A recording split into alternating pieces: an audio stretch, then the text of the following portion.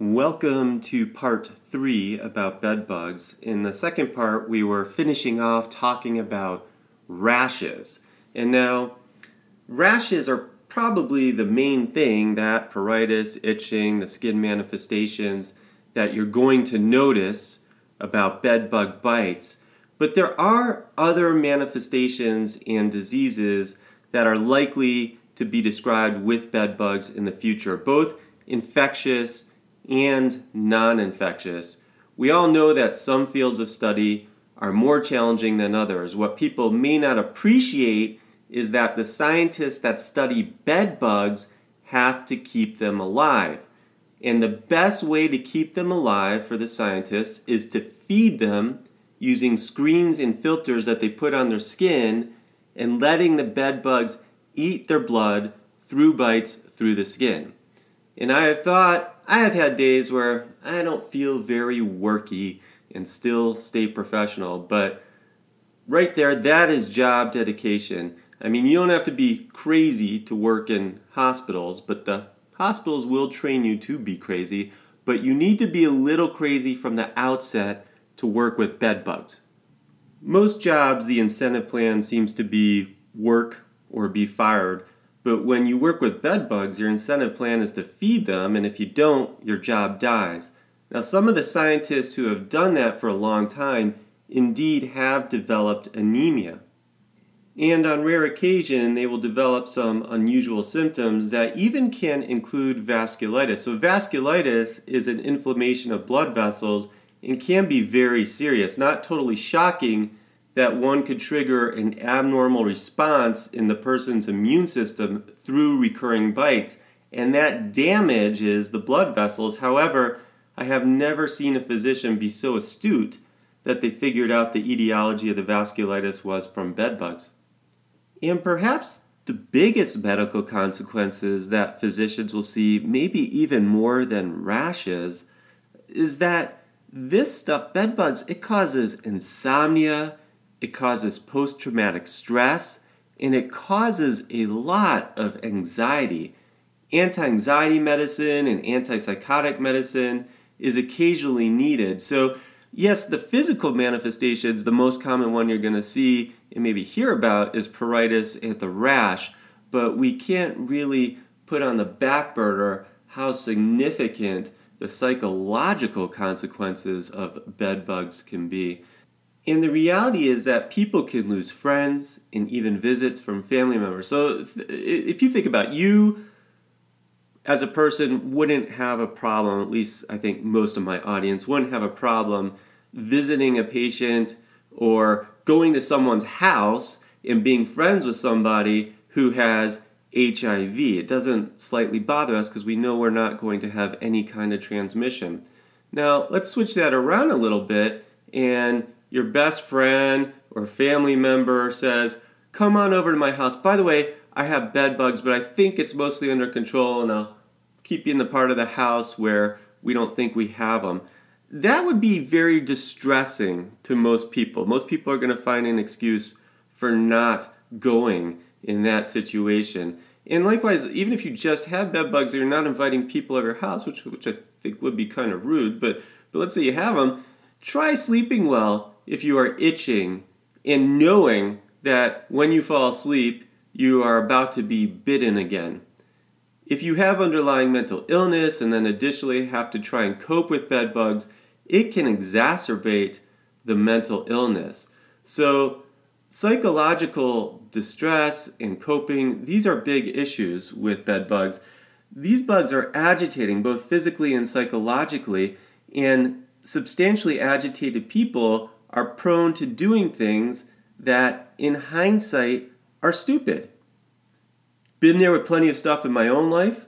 While I am so far lucky not to have had bed bugs personally, I could see how these critters could drive normally sane people nuts.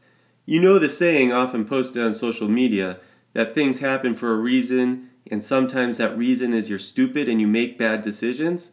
That's one of those things where I look at other people and think, yep, people are stupid. And then I think about myself and think, yep, I've done some incredibly dumb things in my life. And when it comes to getting rid of bed bugs, some rather ill-advised tactics have been utilized with disastrous consequences. I mean, the outcomes have been terrible. And among the tactics I would strongly advise you not to utilize is spraying flammable chemicals, particularly if you are a smoker of any type of legal or illegal product. Here in Colorado for a while, it has been totally legal to be driving through creation in an Irie meditation. And for much of America, it is obviously no different in changing. And therefore, I would recommend when you find that a bad day all of a sudden in like 5-10 minutes seems just fine, and you happen to develop cottonmouth and munchies at the same time, that is not the time you want to be messing with things like kerosene as a bright idea to get rid of bed bugs. Okay, even sober, don't mess with kerosene or some other chemical you split-second think to yourself, this might just work, based on some internet advice from some guy named Wade who explained that's how Granny once got rid of them critters. I'm not saying that science doesn't have its serendipity moments. It's just that the difference between the folks who accidentally realized they were observing groundbreaking discovery moments like penicillin and microwaves is that they were hyper aware of what they are observing, and Wiz Khalifa and Snoop Dogg were not thumping in the background at the time. And yes, that's really where we are at. Cases of lighting a bong or a cigarette after spraying kerosene for bed bugs is a real thing one actually has to warn people about. Because this universe is made up of protons, electrons, neutrons, and morons. I'm not sure if Neil deGrasse Tyson came up with that, but I've heard him say that. So the point being is your 99 problems are going to seem minor when you firsthand learn about the power of combustibility from a highly volatile liquid. Whether or not kerosene or isopropyl alcohol are the substances that could work isn't really the smart question, is it? Even if they have worked for a few people, you probably shouldn't be trying the experiment. The experiment has been done many times and ended in disaster several times. It seems that news accounts of these fires disproportionately happen in Cincinnati. Now, I met my wife at a bar in Cincinnati. I lived in Cincinnati for many years and even went to medical school at the University of Cincinnati. And I can't say I'm totally shocked by these news accounts of kerosene and then lighting a cigarette while trying to get bed bugs out of an apartment or a house. But anyway, Cincinnati, calm it down. The well-known thing about bed bugs is the infestations are not easy to treat. Professional help is almost always needed, and the do-it-yourself options can be dangerous. Heat treatments or possibly pesticides are often needed. The bed bug dies at 50 degrees Celsius, which is 122 degrees Fahrenheit. So heating rooms for 90 minutes to kill temperatures is one treatment method. Now, heating bedding in a hot dryer after washing is also helpful. So kids, when your parents say, go to sleep and don't let the bed bugs bite, you tell them, dang it, I wouldn't have to if you would do the laundry more often and use high heat when drying it. Actually, don't do that. A mother's love is unconditional, but her wrath is not.